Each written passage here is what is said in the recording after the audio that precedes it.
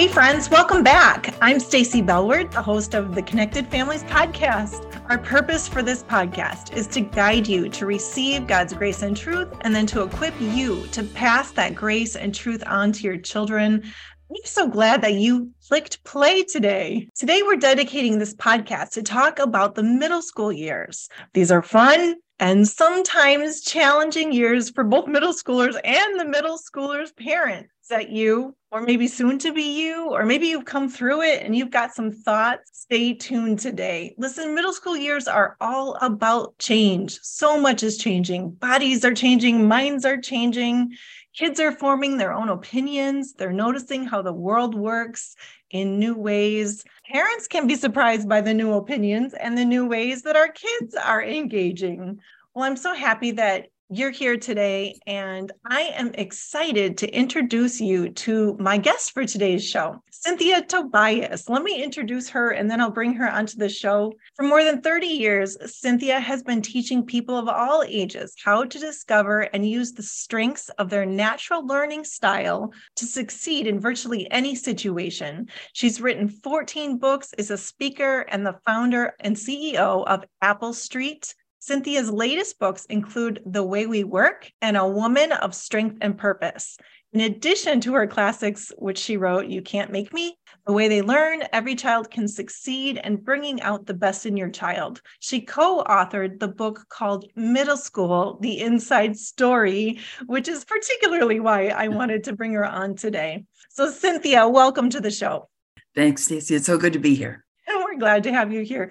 Why don't we just start off with you introducing yourself and your family, your children? Well, I'm married with twin boys. They're turning 32 years old next month. And so I've been through a lot with them and just had a wonderful time with these two redheads 2 minutes apart from each other. They look like repeat and repeat even now, but they're so opposite in learning styles. It's like God gave me my own in-home laboratory from the very beginning, thinking I'm going to kind of semi-retire after 30 some years, but God keeps me on track and doesn't want to let me do that. So my background is in teaching public high school, being a police officer for several years at the same time, which was interesting. And then I've been doing this this is my 36th year of doing this full time. And I just love it. God is really blessing. And when you say this, it's writing books and speaking. You've traveled around the world. You've been a consultant for many very large corporations, helping people understand how they learn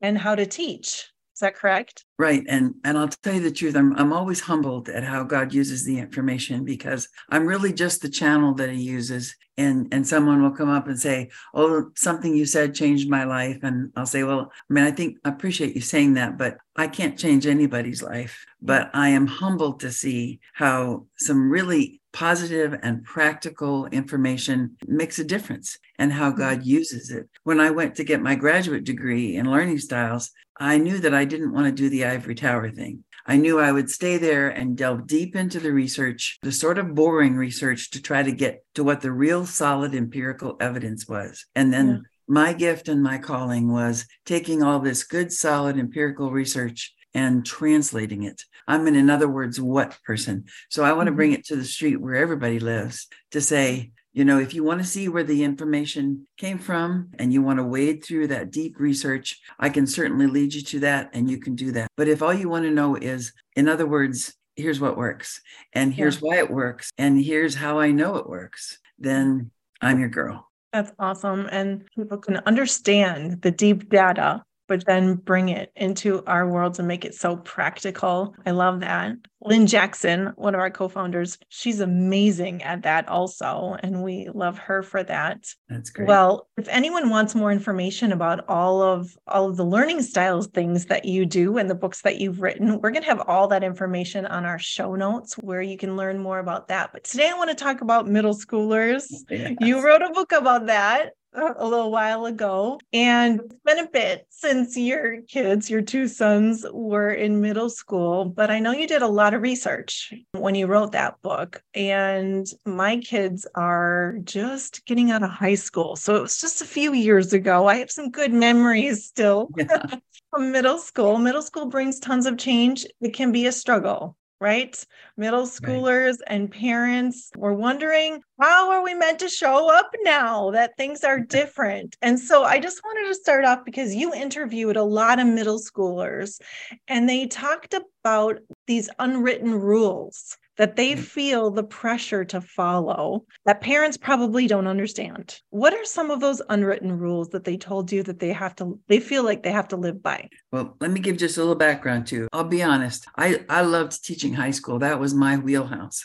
And so when Focus on the Family asked about writing a book for middle schoolers, I've always kind of avoided that, right? Because I did go through it with my own boys and their friends and thinking, oh my goodness, kind of a different animal. And I didn't really, but I thought about it, prayed about it. My good friend, Sue Acuna, who is my co-author, is a middle school teacher. And we spent 2 years, the better part of 2 years, with about a total of probably 200 middle schoolers, a lot of hers and a lot of others, and just immersed ourselves in getting to know them and finding out about them. And I'll tell you the truth, I just fell in love with them. I was always a little standoffish and thinking, oh boy, I'm glad I don't have to teach middle school, but I just loved them. By the end of this 2 years, not only did we really connect with them, but we really had a better understanding. And for me, in my whole life, a better understanding ever than I'd ever had to what they're really going through. And this was one of the breakthroughs. When you talk about the unwritten rules, it took us a while to break down some of their barriers, because to ask them, what do you really think? So we'd say, like, what are your fears? And they'd give us all the typical things. Well, the loss of a parent, shooting at school, all these typical ones. And then because we were getting to know them and they trusted us, we said, yeah, but really, like, what's your greatest fear? And unanimously, almost 100% among all these 200 middle schoolers, they all had the same answer. Looking stupid. That's my biggest fear.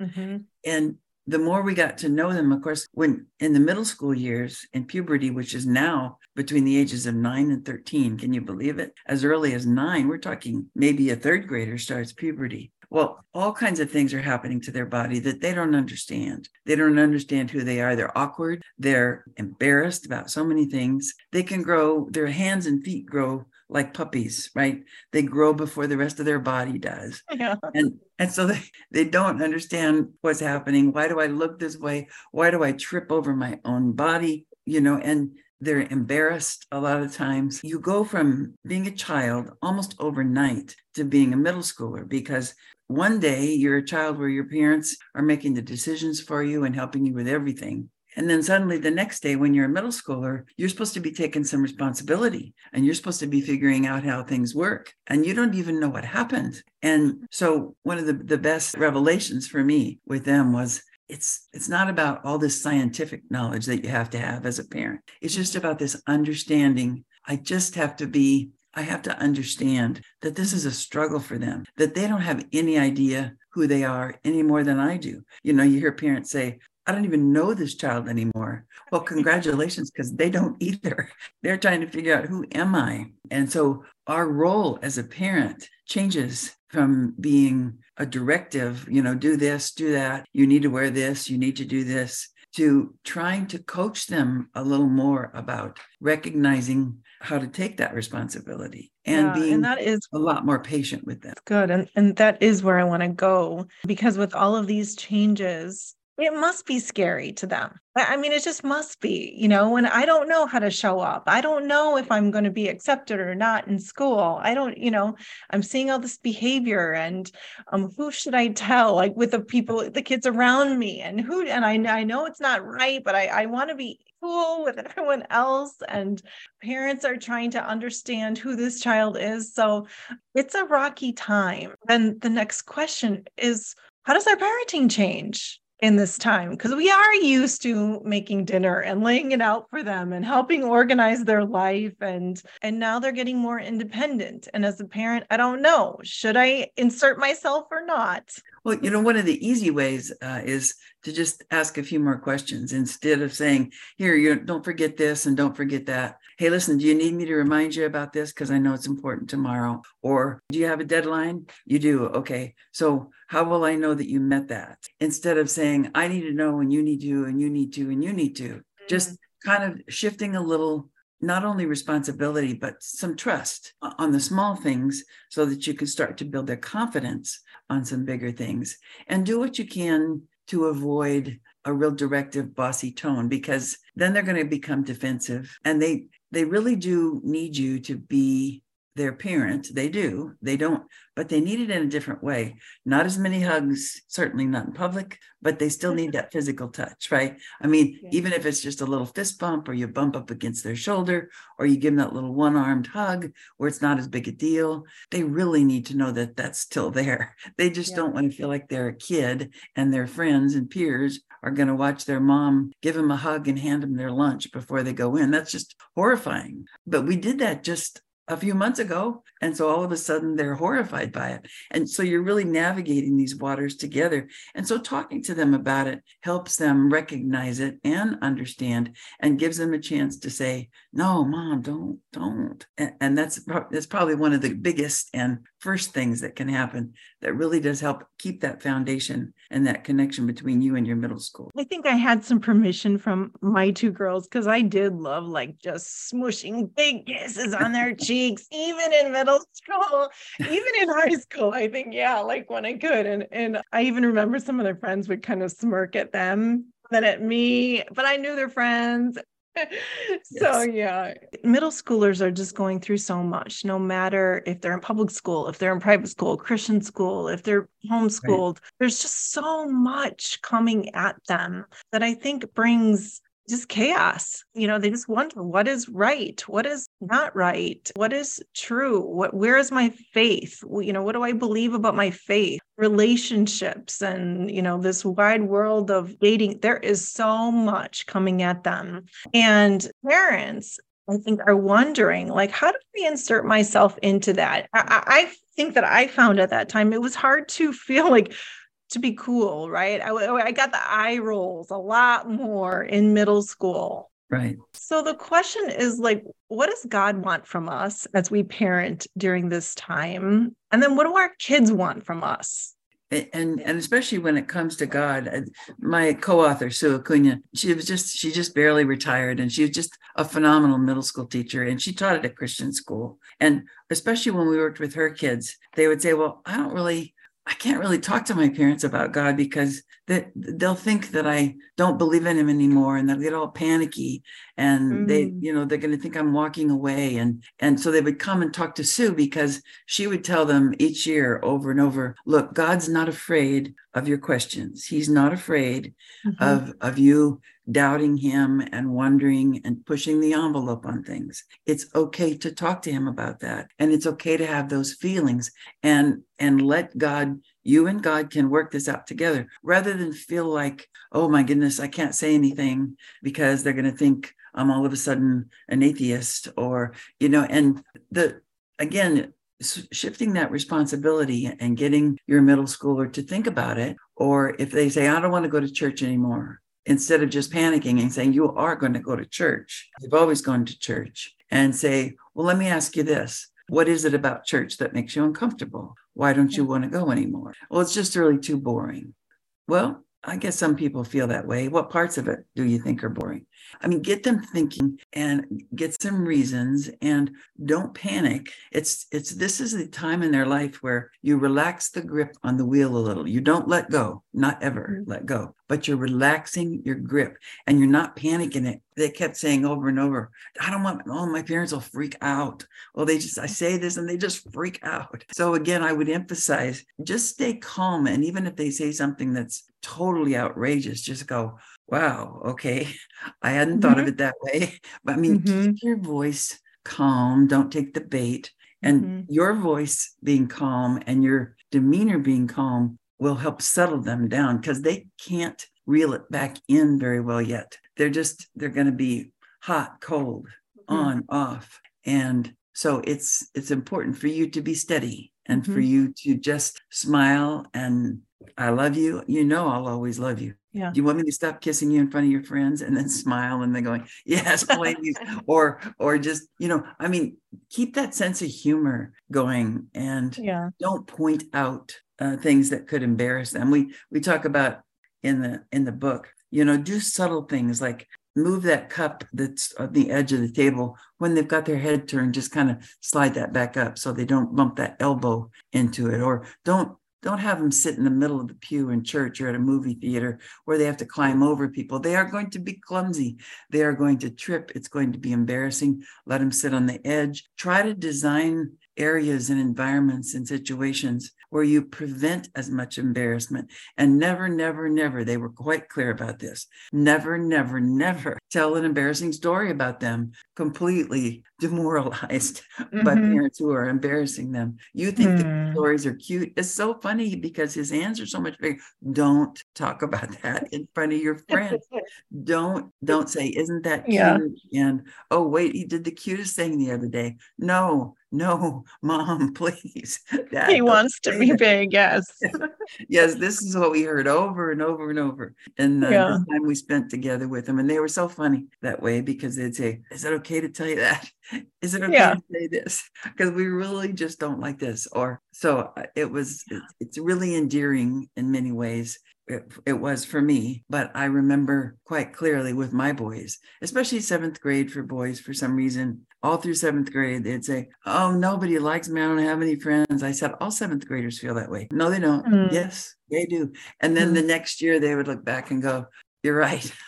And you just have to get them through it. Yeah. Smile more than you feel like it. Smile more than you feel like it. Just keep your sense of humor. Nice try. Oh, nice try. That was a good shot, but that's not going to work. And just kind of roll off what you can. Don't try to be too deadly serious and too crowded. When I think about all that you just said, so good. Don't panic, smile more than you want to. Let things roll off, really be thinking about not embarrassing your child. Those are all so good. And I think about what helps me as a parent be able to do those things during this time. And I think that one thing is just understanding what you said, even at the beginning. They're working on figuring this out. Who am I? Like, what is this? Their body is changing. Their brains are changing. And it feels confusing. The world feels confusing, especially right now in history. It feels confusing. To me, that just brings so much compassion as a parent. And the other thing is that when I can parent my kids kind of grounded in who God is. God's got the long game. So I have the long game. This is just a season of parenting. This is just a season of my kids' life, of their developmental stages. And so God's got it. And so even those questions around faith, they can be very triggering. I don't want to go to church anymore. Like you said, that is a hard one when you hear it, and it strikes fear into a parent's heart. But, your advice was just great. Ask questions. Cynthia, you don't know this, but I and a colleague here at Connected Families, we wrote an online course actually called Less Arguing, More Wisdom. But that's all it. Like, get curious and ask questions and hold back the panic and just ask that question, what's going on in you right now? Because I want to get to know you more. Yeah. Let's talk about in middle school. Let's talk about grades for a minute, because yes, please. One of the things that causes a lot of pressure amidst all this emotional upheaval, amidst all these physical changes, then if you get a whole lot of pressure on getting your grades and getting your homework and push to get those A's.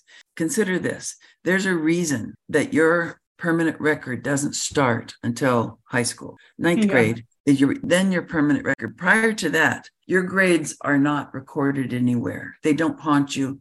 They don't prevent or help you get into college. Now, that doesn't mean that they don't matter, because of course you don't just suspend it and say, it doesn't mean you can goof off. It means that you loosen that grip a little on the grades issue. And part of that is, even with the learning style, saying, what's going to help you study at home? Where would you like to be? Would you rather be in a relaxed atmosphere? Would you like to do it on the couch instead? Help them experiment. These are the years, the middle school, that's 6th, 7th, 8th years that you get to experiment a little with what works. And you still have a safety net. In other words, those grades aren't going to be critical. They're not like life or death grade. And And so if I fall down in it, if I get an F, if I get a D, if I just haven't figured it out. Now, if it's a pattern, of course, you deal with it. But there are just going to be times when forgiveness is a big thing. Just forgive that and move on. And don't worry if it was a C and I wanted it to be a B, because the important thing is, what did you learn? What's the point? What was the point of that? And is there something, I don't know why I have to do 25 math problems when I already know what works in the first 5. And there's some truth to that. So you work through it. You have a safety net academically, that you're not going to say it doesn't matter what grade you get, but you are going to, as a parent, get a mindset that says, listen, it doesn't have to be straight A's. It's not even going to start really being recorded until high school. So let's take this time to practice what it takes to get a good grade. You might take a few risks to say, well, I'm going to try this and it didn't work, so I got a bad grade. Okay, but what would you have done then? What do you think would work if that didn't work? So in other words, you're still holding them accountable, but you're not insisting that every single thing they do be for that good grade. And we also, in talking to the kids, they get a lot of pressure, sports, activities, all these things that you're expected to do. Well, to a certain extent, that's good, but it can be overdone. Again, there's a pressure cooker that they're in during this time, and it could be one step too far. Don't push your agenda on them. Help them develop their agenda. What do you feel like you can do? What do you want? Is there something you feel like you really like to drop? I want to drop my music lessons. Well, that's your most prized thing. I have these dreams for you that you're going to play the piano. Tell you what, how about a 6-month vacation? How about a 6-month hiatus where you don't do the music part? And then let's reassess. Did you miss it? Do you feel like you have more time now? Again, you're shifting responsibility to them. You're shifting the decision-making to them while you're still having your hands on the wheel, holding on to a safety net, and you're still holding on to accountability. You can't be lazy. You can't be goofing off completely, but you do have some leeway because this is a tough time. What I heard you say, and that I love, is, hey, child, we're on the same team. I'm asking you questions and I'm coming alongside of you, and I want you to win this game. And I know that just like anyone who plays any sport, you're not going to win every single game, but we're going to win the end game. So I'm going to let you maybe fail with a D or an F, but we're going to learn the lessons and we're going to tweak what's working or what's not, and then keep going. And there's so much grace in that. And there's so much calling out of ability in your middle schooler. Hey, I know you got this. No big deal. Like, this little thing didn't work out so well. So, hey, we're smart people. We can learn from that and we can move on. And so that teamwork is just a really big thing. Something you said that's also very key is we can let them fail. It doesn't do them any favors to shield them from failure, because this is the time with the safety net that failure can be a real learning curve. If we don't teach them, as you know well, if we don't teach them how to deal with failure, the rest of their life is going to be miserable, because nobody's going to bring the homework they forgot to school. Nobody's going to pick up the slack for them. They have to practice doing that. And so let them fail. Your protective instincts are good, but don't go overboard.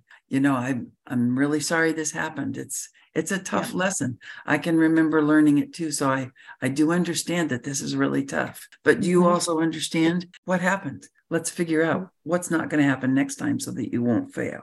Yeah. I can remember in middle school with one of my girls who is super smart. I'm getting these reports back from the teacher. The papers weren't getting turned in. And I was like, what?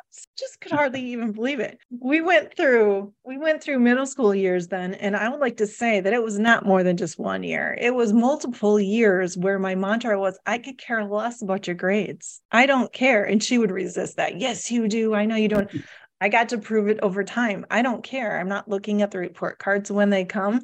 Here's what I care about. I care that you know what's due when. Right. And that's Right. so then That's it did right. become a coaching conversation with her, like what's due when, and we would meet maybe once a week. We would check in. What's due when? You get that turned in, and what do you need from me? How can I help you with that?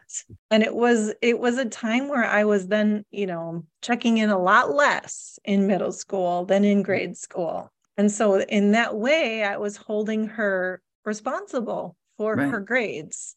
Following up on that, if you don't remember anything else as far as tips, try to always avoid using the words why and you in the same sentence. Yep. In other words, instead of saying, I don't understand why you, and then we're done.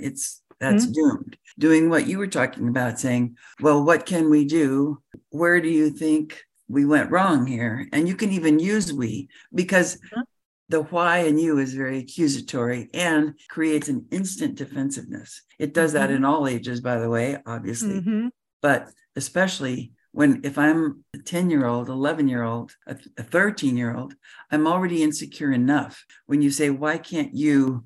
I just feel more failure and I feel defeated. Yeah. Well, I have to end that little story because I think it gives hope for parents and gives them a long-term vision for all of this. Because my coaching with my daughter was around what system is going to work for you to help you know what's due when, and then get those papers actually turned in. And I was resisting all my ideas for how to help her, right? And then every so often I'd be like, well, I have an idea. Would you like to hear my idea? Like, we can get dividers in your locker and we could, you could put, all these things, or how about a new binder, or all the things. And do you know that she finally landed on a system that worked for her that I would have never thought of ever. Right. And that was using Post-it notes in her computer, middle school. She has a computer by then. And she's now studying for her LSAT in college and using the same system to organize herself. Yeah. Isn't that great? That good work that we did back in middle school that really encouraged her and said, hey, you can do this. I'm in this for the long haul, even if we're working through different systems to help you organize yourself. It took a while. It took us a while. A lot of that is because you were wise enough to figure out, okay, what's the point? The point is being organized. And for example, I would tell my students, how will you know you're organized? Well, you can find anything you need in 60 seconds or less. So some of the systems that came through, I like you, I would have thought, oh my goodness, I would never have thought of that in a million years. But a wise mom like you did would say, okay, I've given you all these suggestions, probably more than you want. You tell me what is going to work. And that's what they need as a life skill, isn't it, Stacey? That's what they need as a life skill. How am I going to get past this? What's the point? What do I need in order to accomplish this? Are there different ways to do it? So that's part of the maturing that I can do. And my parents can be so helpful by helping me do that instead of insisting that I try their way. And then if that doesn't work, another one of their ways. And if that doesn't work, another one of their ways, instead of saying, okay, obviously this is what's necessary. What do you think? So good job on that. Thank you. Thank you.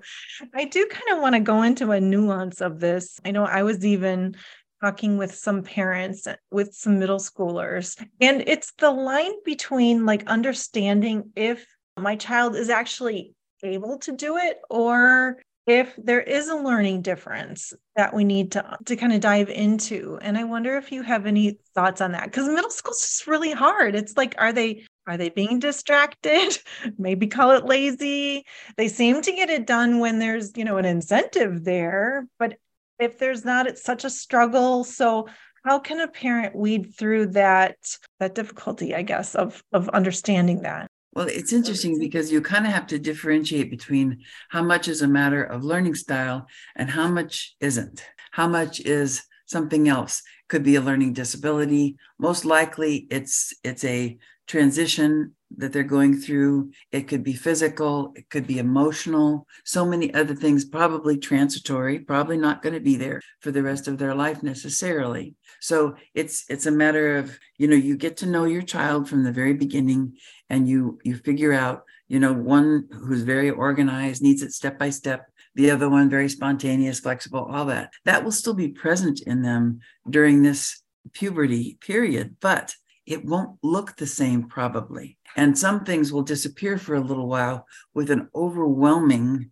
emotional, physical transition that it just overshadows everything else. And that those other strengths will emerge again and they will get them through it. But it just takes a lot of understanding.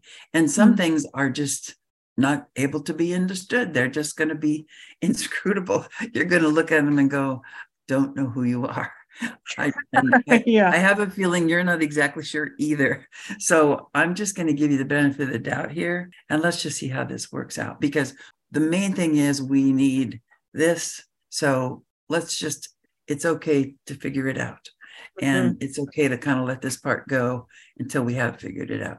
Just give a lot of grace, hold the boundaries, hold the accountability. I remember hearing a parenting expert say, a lot of times when you first see your kids ride an amusement ride, a roller coaster, something scary, they're pushing on that safety bar. And they say, you think it's because they don't want it there, but most of the time it's because they want to know, will it hold? Will this hold me? Is it going to give? And so I'm going to push during certain periods of my life as a child. I'm going to push that safety because will you still be there?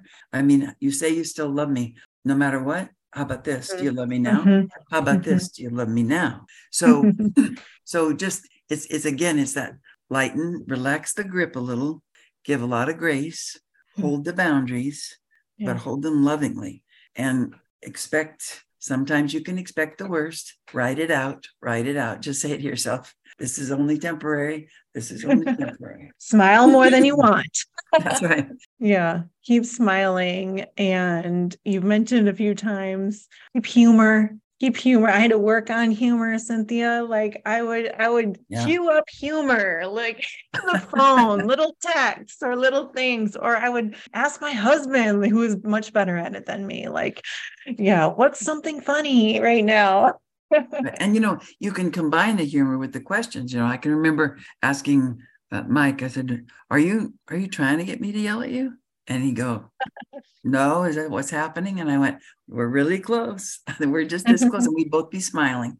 And, are you actually going after a bad grade? And you're smiling. No, I just don't. It lightens anything that can lighten the atmosphere just a little to say, look, I get it. I love you. I get it. And just give me grace.